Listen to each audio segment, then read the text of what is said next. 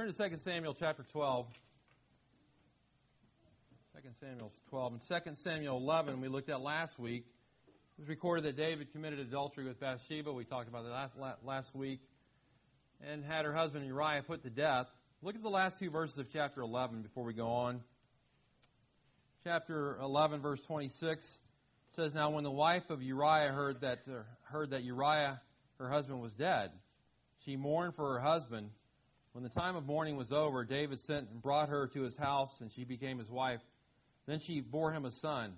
But the thing that David had done was evil in the sight of the Lord. And as we read those verses, David gives no indication at all that he's going to repent.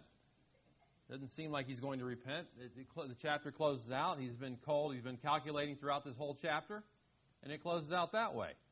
However, we know from Psalm 32 that he says the hand of God was heavy upon him during this time. And so I think his conscience was bothering him. By the way, genuine believers don't get away with sin. We don't get away with sin. God convicts us of it. But David is doing his best to keep this hidden. He's done this the whole chapter 11. He's tried to hide it. But we can't hide our sins from God. Can't do that ultimately. But he will deal with us in his time and his way. And in chapter 12, the time has come for the Lord to deal with David. And so he sends his prophet to confront David. That's what we want to look at first, the first 6 verses of chapter 12, Nathan's parable. Look at verse 1. Then the Lord sent Nathan to David, and he came to him and said, There were 2 men in one city, the one rich and the other poor. The rich man had a great many flocks and herds, but the poor man had nothing except one little ewe lamb, which he bought and nourished. And it grew up together with him and his children. It would eat of his bread and drink of his cup and lie in his bosom, and it was like a daughter to him. Now a traveler came to the rich man, and he was unwilling to take from his own flock or his own herd to prepare for the wayfarer who had come to him. Rather, he took the poor man's ewe lamb and prepared it for the man who had come to him. Then David's anger burned greatly against the man, and he said to Nathan, As the Lord lives, surely the man who has done this deserves to die. He must make restitution for the lamb fourfold, because he did this thing and he had no compassion. In chapter 11, David exercised authority as the king of Israel. That word sent, we said last week, is a key word there. He's always sending for people. He sent a messenger to take Bathsheba, for example, in chapter 11. He sent to Joab to have Uriah come back to him. He sent a message by the hand of Uriah to Joab to instruct Joab to put him on the front line of the battle so he could die. And then at the end of the chapter, he sends for Bathsheba to become his wife. So David is sending constantly. He's the highest authority in the land. Who can challenge his authority? David is the guy who sends, and people come. And he tells them where to go, and they go, and that's how it is. He gives the orders. He's the king. By the way, the only authority that's higher than David in all of Israel is the Lord. No one else is higher than David other than the Lord. And as the king of Israel, David could have gotten away with sin had it not been for the Lord, who's going to challenge the king. He can pretty much do what he wants to. But the one who is sovereign over David and over us now sends for Nathan the prophet to go to David. It says in verse 1, And the Lord sent Nathan to David. And he shows his authority. He sends Nathan to confront David. Now it's the Lord doing the sending. And he's going to confront David with his sin. Now that brings up a question. How do we know when it's right for us to confront other believers with their sin? How do we know? I don't go around thinking I need to confront people all the time with their sin. I don't think that way. I think about my sin, and I think, man, I got to get confess my sin to God and get right. But how do we know we confront another believer? We don't have prophets today. And the Lord doesn't send prophets to say, hey, confront that guy about his sin. We don't have that now. So what do? By the way, when I talk about confronting another believer with their sin, I'm not talking about confronting someone with a preference that's different than yours. I'm not saying that because they have a preference that irks you. And so you want to confront them. Some Christians are ready at the drop of a hat to confront others with the most insignificant things, issues. Don't do that. Maybe you need to be confronted with your sin if you do that. Don't do that. I'm speaking now about blatant sin that a Christian is committing that is causing harm to other people. And how do we confront them? Well, I'll tell you what, whenever the Lord brings it out in the open, when you find out about it, when you find out it's true, when you find out it's not a rumor, that it's not gossip, and you know about it, you know what's really happening, then you can confront that person. Don't base it on rumors or hearsay. And in what spirit do you confront a fellow believer who's sinning? What spirit do you take with you? Well, first of all, you remove the log from your own eye, don't you? You don't go with your own sin and then say, hey, what are you sinning for against God? That's not how it works. You remove the log from your own eye. And Galatians 6:1, you consider yourself lest you're also tempted, right? Because you got to realize we're tempted too. And you go in gentleness and love and approaching a fellow believer about his sin. You have the attitude of Nathan, as a matter of fact. I guess when you have the attitude of Nathan, you can go and confront someone with their sin. Now, how does Nathan confront the most powerful man? Think about this. The most powerful man in Israel, the king. How does Nathan confront him? Does he go in with both guns blazing and, firing away and trying to bring the king to the point of total humiliation? Does he try to rake him over the coals and bring him to his knees? No, I don't think so. I don't think that would have gotten too far, probably, approaching the king. But you have to understand that Nathan is David's friend as well. Remember back in chapter 7, David says, I think I want to do something for the Lord. I want to build him a house. And he hardly has the words out. Basically, that's what he's thinking. And Nathan is reading his mind. And he's saying, go ahead and do it. The Lord's with you. Nathan's a good friend of David's. And he's always going to be loyal to David. And so he knows David. And so he comes to David as a friend, first of all. And also as a prophet, as God's prophet. Oftentimes, the best person to confront someone in sin, a believer in sin, is another friend of that believer. Because that friend will love that person and can confront him in love. Proverbs 27:6 says this, faithful are the wounds of a friend, right? And so we come as friends and as believers who love other believers, and we come with the right attitude and the right approach. And Nathan is wise in how he confronts the king. And we come with wisdom. We need the wisdom of God to do these kind of things. And we better watch ourselves also when we come and confront others. And so what does Nathan do? He starts off with a parable or a story. He doesn't say parable, but it seems to be a parable, a story he comes with to David. And he says, look, David, I've got a, by the way, he doesn't come and say to David, David, I've got a parable I'm going to tell you. I want you to know you represent the rich man in this parable. He doesn't do that. That would ruin the whole thing. He comes with great wisdom, and he says, look, David, there's two men I've got to tell you about, and this is troubling. You got a poor man and a rich man, and you've got, David's drawn immediately into the story, and he says this poor man had one ewe lamb. That's all he had. David's immediately drawn into this. Why? Because remember, David used to be a shepherd, used to care for sheep, and so David immediately is interested in this story. And furthermore, David's the shepherd of Israel at this time. And this poor man, treated like the lamb, the ewe lamb, as a pet, just like a daughter. And he used to feed the animal from his lap even, and he'd drink from the man's food, from the man's drink, and eat from the man's food, and it would rest on him. And then there was a time that came where a traveler came to the rich man, and the rich man wanted to show hospitality, as they did in the Middle East. And so he's got plenty of livestock. He can cook up some of his own, but he goes and takes the poor man's lamb and makes dinner with it for this traveler. That's a sad story, isn't it? Well, verse 5 records David's reaction. By the way, David had not mentioned anything about the Lord at all in chapter 11. If you notice that, he said nothing about the Lord. But now he says something about the Lord after he hears this story. He says in verse 5, as the Lord lives, this man basically deserves to die. He throws in the Lord's name now. Now he's backing it with the Lord's authority. And David is thinking, man, I'm sure the Lord's behind this, and this man deserves the death penalty for what he's done. Furthermore, he says this man deserves to pay restitution. He's got to pay back 4 lambs for the one he stole. That's the penalty. By the way, if you don't think David knows anything about the Scripture, the first 5, remember in Deuteronomy 17, he's supposed to read the 5 books of the law and keep reading that every day and be familiar with it so you can understand what God wants. If you don't think he knows the Scripture, you're wrong, because he got this idea of the fourfold restitution from Exodus chapter 22, verse 1. And it says there, if a man steals an ox or a sheep, and he slaughters it or sells it, he shall pay 5 oxen for the ox, and 4 sheep for 1 sheep. Wow. David's got this down in his mind. He knows this. Exodus 22:1. How many of you have memorized Exodus 22:1 recently?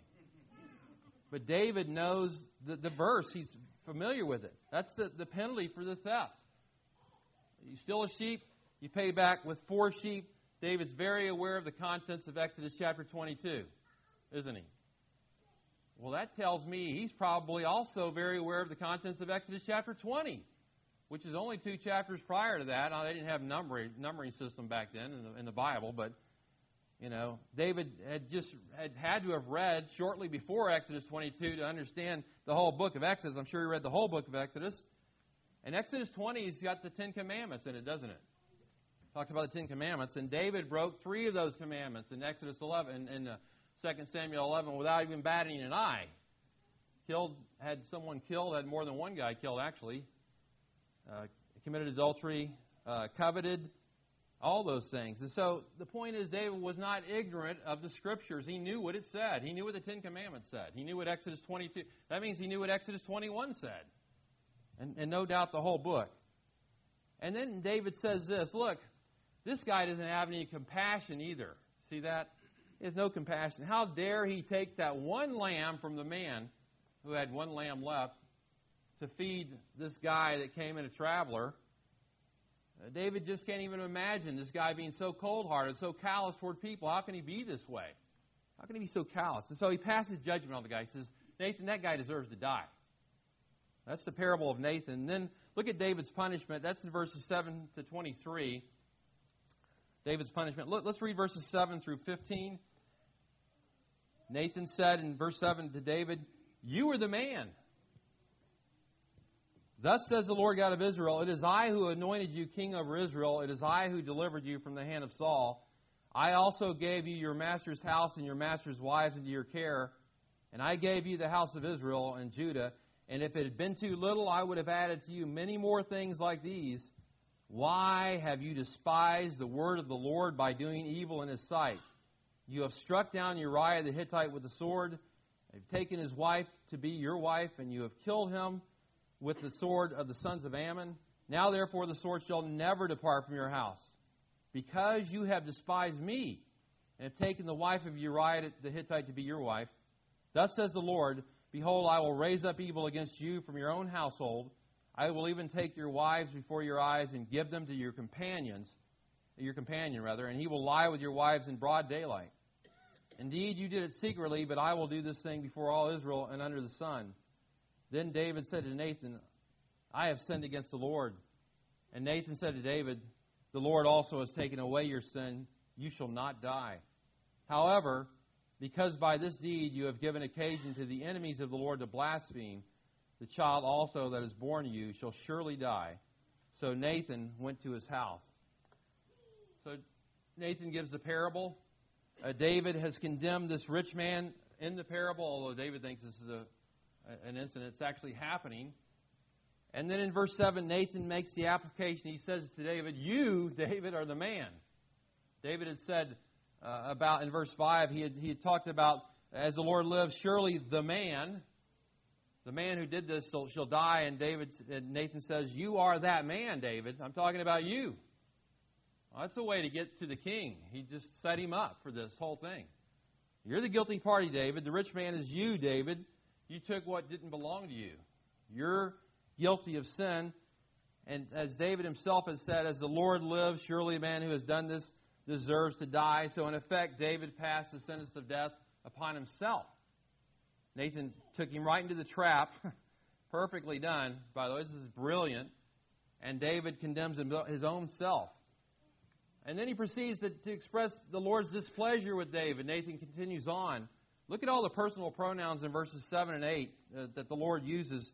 In verse 7, the Lord says, "Thus says the Lord, the God of Israel, it is I anointed you king over Israel. It is I who delivered you from the hand of Saul. I also gave you your master's house, your master's wife, into your care. I gave you the house of Israel and Judah. If it had been too little, I would have added many more things like these." The Lord did all this. He says, "I did this for you, David. I did so many things for you." The Lord was so gracious to David. He blessed him in so many ways. It was the Lord who had given David the position of power and authority in Israel. That's why he was king. That's why he had this authority. That's why he could send people where he wanted to, because God gave him that authority. It was the Lord that every time, remember all the times that David escaped from Saul in 1 Samuel? Who was behind all that? The Lord was. And he says as much here in this chapter. And it's the Lord who transferred the kingdom of Saul to David. It was even the Lord who gave Saul's wives into his care. Stop. That's where we stop, right? And you say, wait a minute. What does that mean? He gave Saul's wives into his care. Well, first of all, when a king was put out of power in an ancient Near East, the next king inherited the harem, first of all, but that's not what this is talking about here. But that did happen. But it means this, that everything that belonged to the house of Saul went to David. All his possessions went to David. And also, it's nowhere recorded in Scripture that David had anything to do with the wives of Saul. It doesn't say that anywhere at all in the Scriptures. The Lord's not endorsing polygamy here. He didn't establish monogamy in Genesis 2 and then negate it all now by establishing polygamy and saying, yeah, it's okay to do this, David. I think he's just simply saying that everything, and he says that many things he gave him, everything that belonged to the house of Saul is now given to the house of David. And he says he's blessing him in so many ways. He's given him everything. He's given him charge of the entire country, not only Judah, where he started out as, but also Israel and Judah. North and south, the whole country, it's all yours, David. I've given you everything. I've held nothing back from you at all.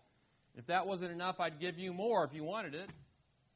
And so what thanks do you, does the Lord get in return? He gets blatant disobedience from David. Outright disobedience from a guy who knows better. And in verse 9, Nathan asks him a very searching question. He says, why have you despised the word of the Lord by doing evil in his sight? You despise the word of the Lord, David. Anybody ever said that to you?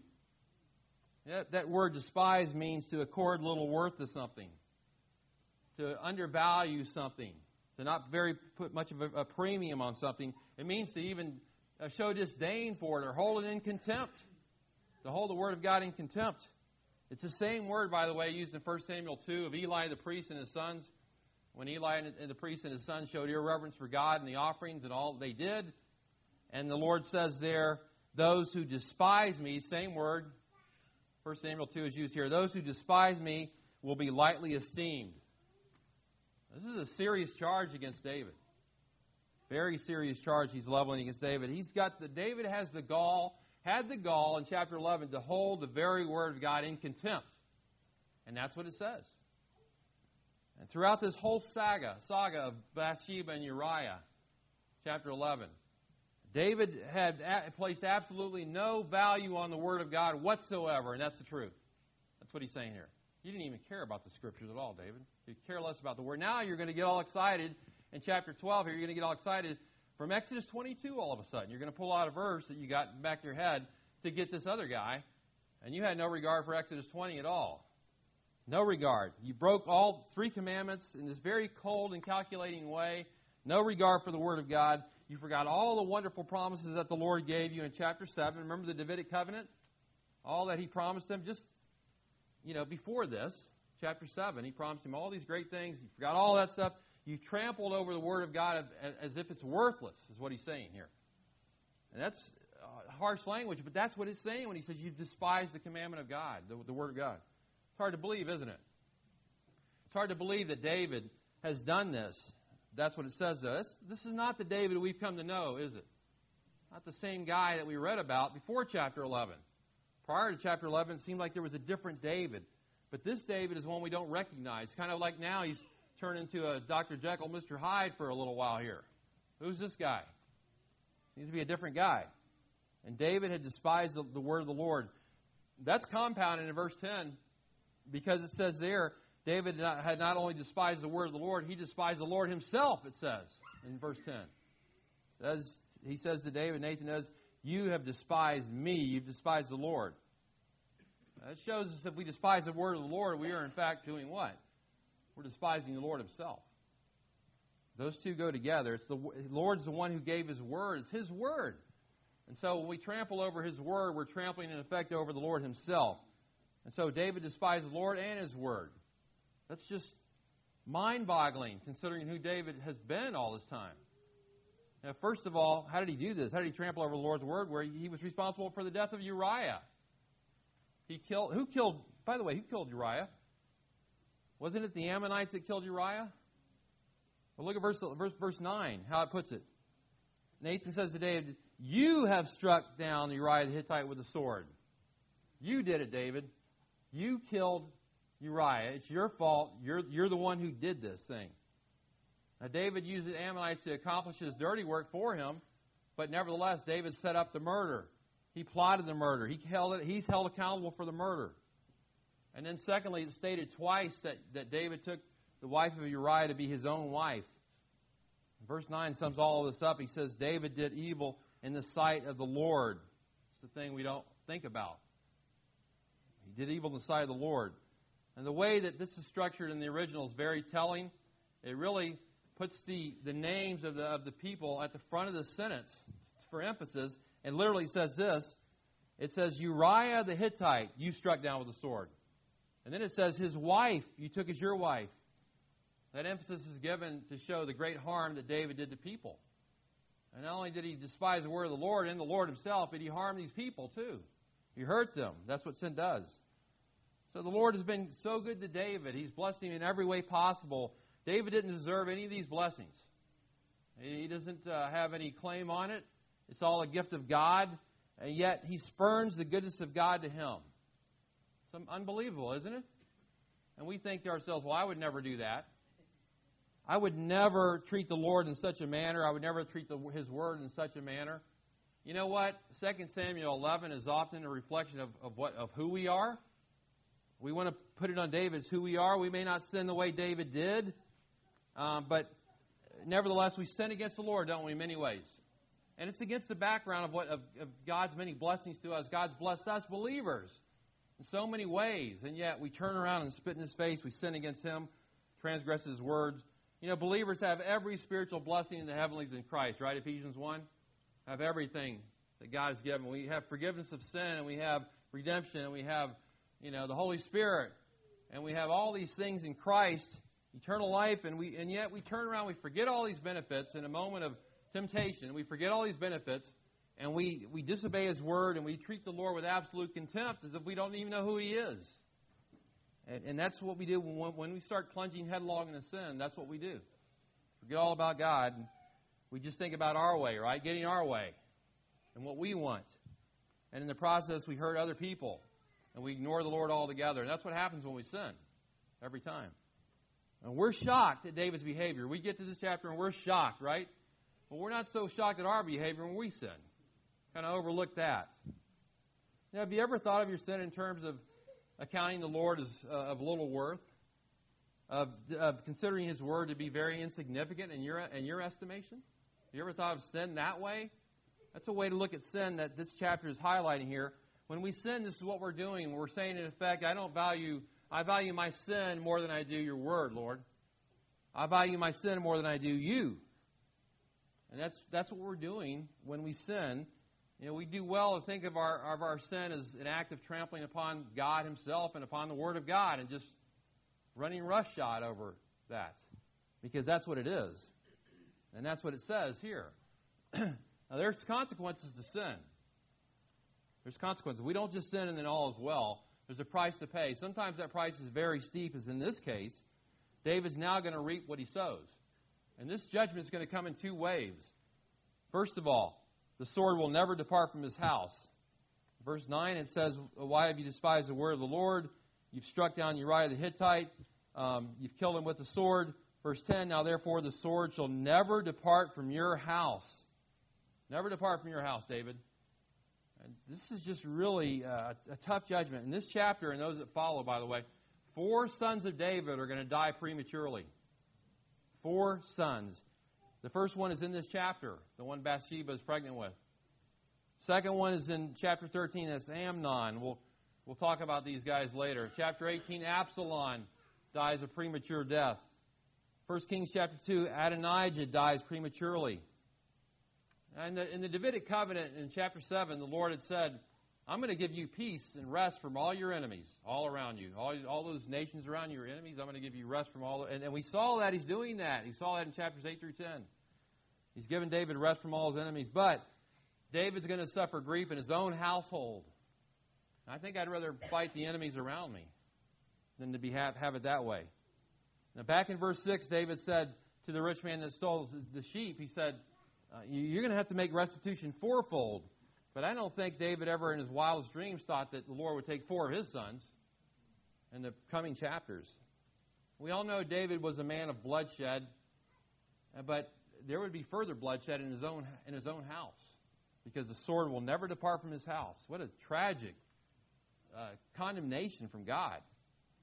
And then secondly, evil will be raised up against David from his own household. Verse 11, it says, thus says the Lord, behold, I will raise up evil from your own household. I will take your wives before your eyes and give them to your companion. He will lie with your wives in broad daylight. Indeed, you did it secretly, but I will do this thing before all Israel and under the sun. Notice that this condemnation, this judgment, this punishment is going to be a sovereign act of God.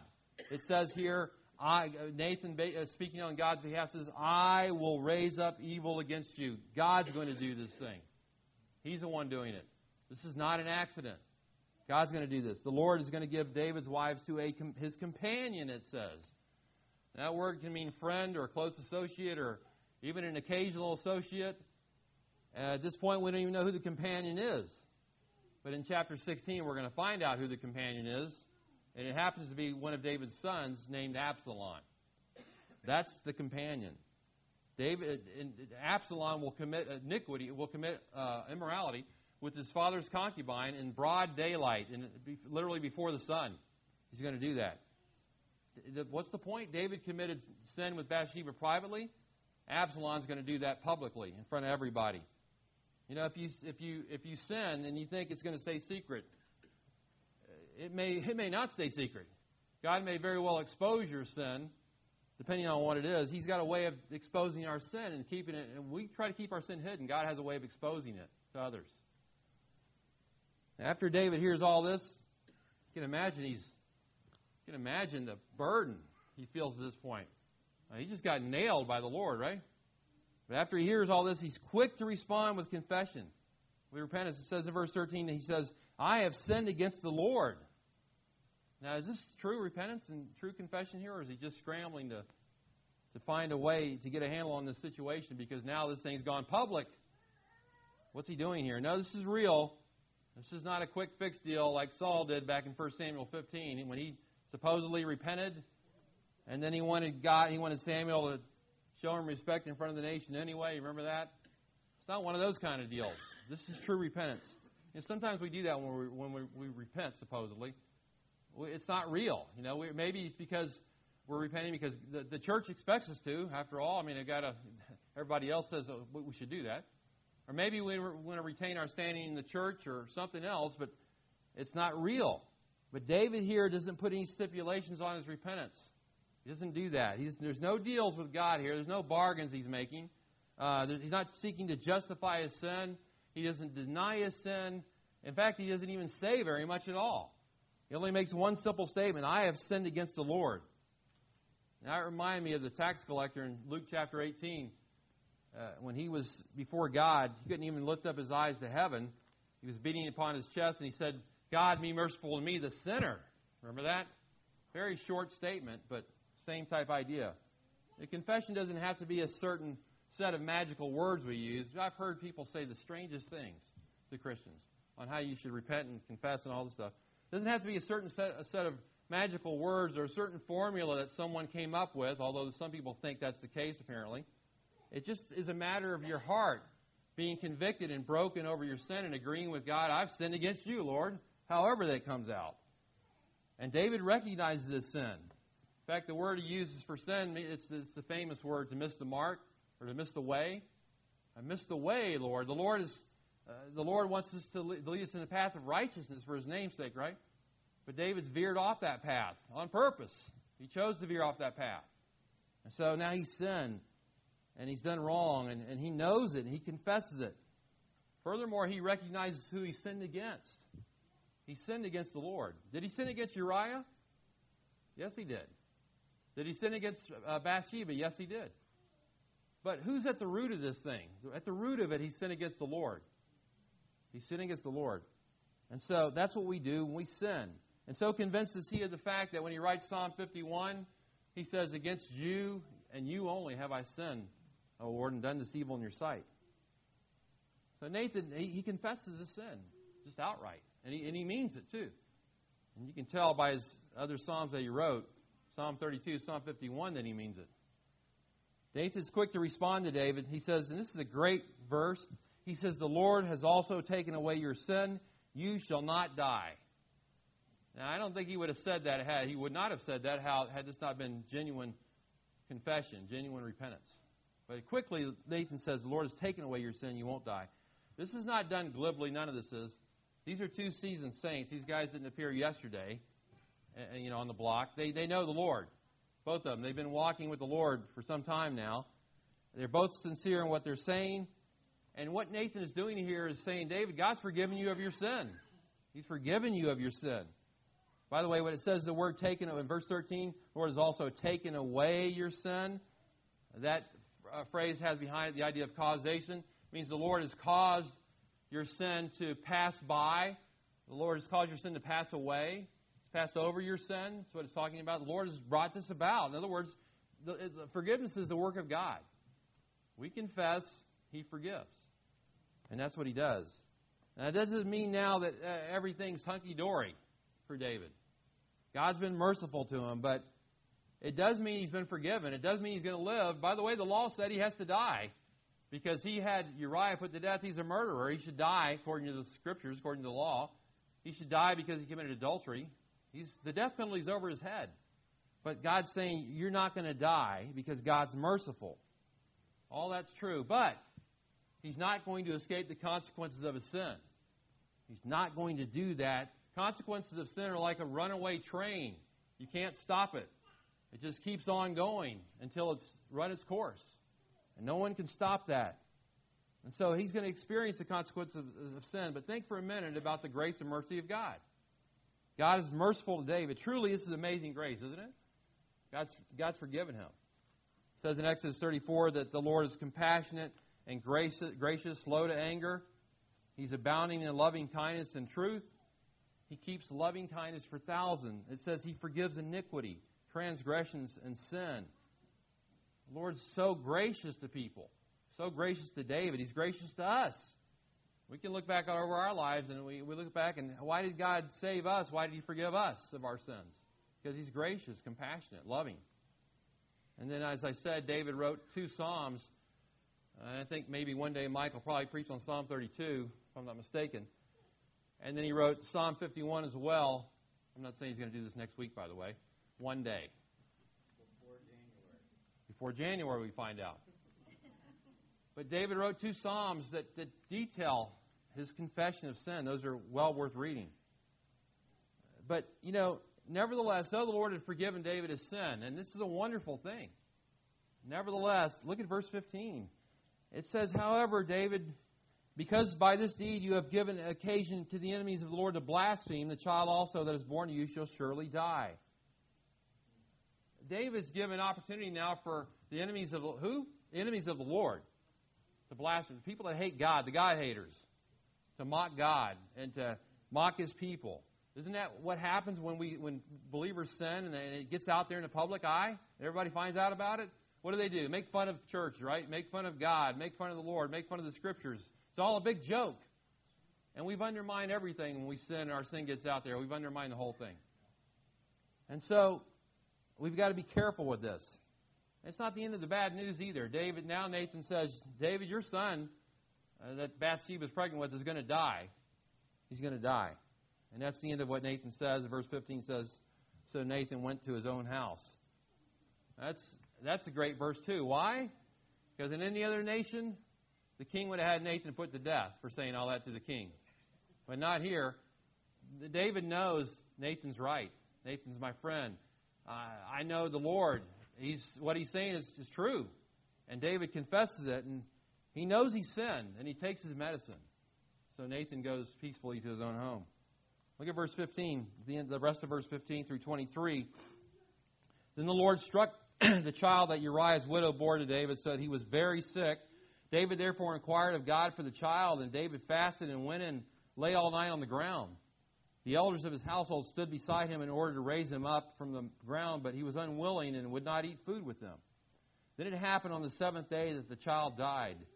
And the servants of David were afraid to tell him that the child was dead, for they said, Behold, while the child was still alive, we spoke to him, and he did not listen to our voice. How then can we tell him that the child is dead, since he might do himself harm? But when David saw that his servants were whispering together, David perceived that the child was dead. So David said to his servants, Is the child dead? And they said, He is dead. So David arose from the ground, washed, anointed himself, and changed his clothes. And he came into the house of the Lord and worshipped. Then he came to his own house, and when he requested, they set food before him, and he ate. Then his servant said to him, What is this thing that you have done? When the child was alive, you fasted and wept, but when the child died, you arose and ate food. He said, While the child was still alive, I fasted and wept, for I said, Who knows? The Lord may be gracious to him, that the child may live. But now he has died. Why should I fast? Can I bring him back again? I will go to him, but he will not return to me. In verse 15, the Lord strikes the child with sickness. David fasts and prays, doing everything he can, seeking the Lord, because he's going to do everything. He's doing the right thing, doing everything he can within his power, and seeking God with one goal in mind, that the child might live. And so he's going for it, fasting, prayer, all of it. However, 7 days later, after the child is born, he dies. Child dies. Now, David's servants did not want to inform him of his death, because they had tried to talk to him, and he wouldn't even talk to them during this time. And they figure, well, we don't want to tell him now. He might even become suicidal. No telling what he'll do with himself. So we're afraid to tell him. But David's not stupid. He sees the guys whispering, his servants whispering, and he thinks, the child's dead. And he asks them, and they confirm that truth. And instead of acting suicidal, David gets up. He washes himself. He changes his clothes, and he goes about his business as if nothing had happened. He goes and worships in the house of the Lord first. By the way, that's probably no temple yet. I'm guessing that's the tent they put the ark in, and maybe there was more to it than that. I don't know. That's the only thing I can figure out. At any rate, he goes to worship, and then he comes back home. Then he goes home, and he's hungry. And he says, I want something to eat. And, he probably fasted for 7 days. Anybody here, well, I'm not going to ask you if you fasted for 7 days. I fasted for 7 minutes one time. And that was not easy. But you can imagine he's hungry, right? And so David, his servants think, wow, this is strange behavior. What's with David? See, you have to understand, back in Israel, when a guy died, somebody died, they mourned for that person for a long period of time. And he'd been mourning before the child's death. Now he's not mourning. He's ready to go about with his business. He's hungry. Let's get something to eat. Let's go on with life. David says to him, don't you guys get it? When the child was dying, and when he was sick and he was alive still, I was praying, thinking maybe the Lord's merciful. I know the Lord's merciful God. David knows this. And maybe he'll do something. He'll step in. And how many times have we prayed for people that were sick or in the hospital or dying? How many times have we done it in hopes and that the Lord will be merciful to rescue that person from death? I mean, I'm the kind of person that always pray for the person's healing. Maybe that's wrong. I do it anyway because I'm thinking maybe the Lord will be merciful and heal this person. I don't know what the Lord's going to do. But the Lord chose not to answer that way, did he? And when David knew that, he says, look, he didn't answer that way, and so there's nothing I can do now. He died. What do you want me to do? Let's go back to life now. Let's get on with life. But then he says something that's been very comforting to parents over the years. Very interesting verse 23. He says, the child has died. Why should I fast? Can I bring him back again? I will go to him, but he will not return to me. Now, does that mean that David was going to simply die like the child had died? Is that what he's saying? He's just saying, I'm going to die. The child's died. I'm going to die also. Is that what he's saying? I know there's a lot of discussion about this verse. I'm aware of that over the years I've heard people talk about it, and people have wondered about it and discussed it. What does it mean exactly? Well, I'll tell you. I thought about this. I'm not saying I'm going to hang, all my hats on this, on total evidence from the Scriptures based on this one statement, but the language here is very personal. David says literally, I will go to him. It doesn't sound like he's just saying I'm going to die. It sounds like it's very personal language to me. I'm going to go to him. He's not going to come back to me. I think he's saying I'm going to be reunited with this child one day. I believe that's what he's saying. So I think it's proper for people to have hope when a child dies in infancy. I think it's proper for them to have hope. And I can't explain I know there's a lot of different arguments that come up. I can't explain all those arguments to you, okay? I'm just saying what the verse says right now. But, oh, what punishment David had to endure. in all this time. Child died, and he's going to be judged in the future in different ways. I'll tell you something. Before you sin, count the cost. Count the cost before you sin, and you will realize it's not worth it. Think about it. Write down a list of things that can go wrong before you sin. If I sin, what will the consequences be? 1, 2, 3, 4, 5, 6. And you'll see that it's not worth it. That brings us to, we talked about Nathan's parable, David's punishment. Now thirdly, the chosen child, verse 24. Then David comforted his wife Bathsheba and went into her and lay with her, and she gave birth to a son, and he named him Solomon. Now the Lord loved him and sent word through Nathan the prophet, and he named him Jedediah for the Lord's sake. All right, that's pretty straightforward. However, there's a little kink in the thing here. First Chronicles, there's always a kink. A monkey wrench has always got to be thrown in. I'm always looking for the monkey wrenches, Mike, constantly. All right, what's going to trip me up about this passage now? I know somebody's going to get me before it's all over with. First Chronicles 3:5 is the monkey wrench. It lists there's 4 children born to David and Bathsheba, and the 4th one listed is Solomon. Now, that may not be in chronological order. This is my take right now, because the indication in verse 24 is that David comforted his wife after the death of her first child, and she becomes pregnant with another child. It says there, then David comforted his wife Bathsheba, right in order here, as if Solomon's the next child. And I take it that he is. I think the 4 children in 1 Chronicles 3:5 right now are not necessarily in chronological order. It doesn't say they are either. It just throws out 4 names. Regardless of all that, I'm just telling you that's for your own information. You can study that. It's interesting. The child's given 2 names here. The parents name him Solomon, which has something to do with the Lord's peace. And Solomon will be reign in a time of peace. But then the Lord has a name for him also. Interesting. Through the Nathan the prophet, the Lord has the name. When you have a baby, you think about what will we name him? And you go through all this 700 names, and you're trying to figure out what to name the child. And the Lord says, I got a name for this child. Let's call him Jedediah. If the Lord had a name for your child, okay, I'm going with his name. Whatever it is, right? Let's call him Jedediah, which means beloved of the Lord. Name means beloved of the Lord. The Lord loved this child as special, Solomon is. This child's special, the Lord loves him. He's going to be the next one to sit on the throne of David, to participate in the Davidic covenant. That in itself is great. This is a choice man. What's interesting about this, though? It's amazing how the Lord takes all the messes that we create and still brings His will through it all, right? We make a big mess. David makes a big mess. Somehow, through all this big mess, comes Solomon in the line of David. Oh, yeah, there's one more thing we got to wrap up, and we'll conclude the chapter, all right? Maybe we forgot about this. Look at verses 26 through 31, Israel's victory. It says, now Joab fought against Rabbah of the sons of Ammon and captured the royal city. Joab sent messengers to David and said, I have fought against Rabbah. I have even captured the city of waters. Now therefore gather the rest of the people together and camp against the city and capture it. Or I will capture the city myself, and it will be named after me. So David gathered all the people and went to Rabbah, fought against it, and captured it. Then he took the crown of their king from his head, and its weight was a talent of gold. By the way, it's about 75 pounds. Heavy crown. I wouldn't want to wear that crown on my head all day. And it was a precious stone. It was placed on David's head, probably not for very long. And he brought out the spoil of the city in great amounts. He also brought out the people who were in it and set them under saws, sharp iron instruments, and iron axes, and made them pass through the brick kiln. And thus he did to all the cities of the rest of sons of Ammon. Then David and all the people returned to Jerusalem. With all that crazy stuff going on about David and all his shenanigans in chapter 11, did we forget about the background of chapters 10 through 12 and all this? Seems kind of anticlimactic, right? At the end here, all this stuff's happening. Oh, well, by the way, there's a war being fought.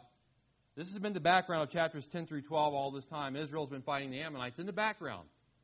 David should have been in that battle, but he's over here at Jerusalem doing his other thing.